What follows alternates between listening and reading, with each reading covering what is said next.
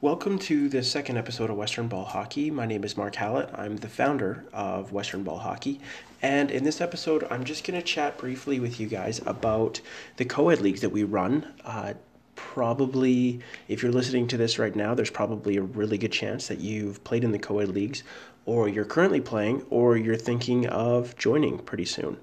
So I'm just going to take a few moments here. I'm going to tell you a little bit about what we've done so far with our co-ed leagues and where we're going to go moving forward. And yeah, if you guys have any questions, definitely drop a comment on this or send me a personal message through Facebook, Instagram, Twitter, anywhere. We're pretty much everywhere, so feel free. Send me a message or email mark@westernballhockey.com.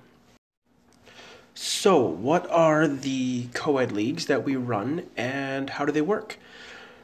Basically, the co-ed leagues that we have right now are single-day co-ed leagues. You get to choose between Sunday mornings and afternoons, Sunday nights, Tuesday nights, Wednesday nights, or Thursday nights. Or you could even choose our multi-day co-ed league, which offers you 18 games instead of the typical 12 that we run for all of our single-day leagues. These leagues run 4 times a year. And basically, January, February, March will be one season. And the next is April to June, July to September, and then October to December.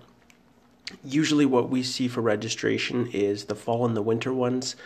Between September and March are usually the best ones.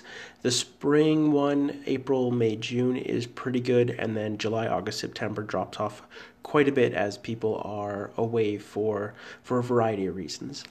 So that's kind of the basic structure for how Western Ball Hockey runs the adult co-ed leagues as far as the seasons go and the days of the week that you can choose.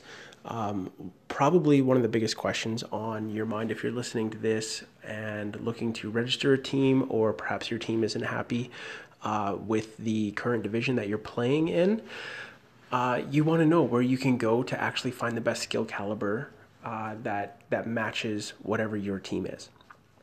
The answer to that is going to be through the multi-day league that I've just started up. We had 6 teams in it this go around, and I think we'll probably have 8 for the winter season here. All of these teams are going to be a lot more of a relaxed and an introductory level to ball hockey, and they're going to be playing on days that typically we don't use in the single day league, or we don't use a lot of. So what days is it? Let me take a look here. I think the multi-day league is going to be running on Sunday afternoons or evenings, Monday nights, Thursday nights, maybe 1 hour, and the occasional Friday game as well. Nothing on Saturdays. But if this is something where you're listening to the podcast and hoping to find something that's maybe a little bit more recreational, definitely give the multi-day league a shot, because I think that's going to be the best thing for you.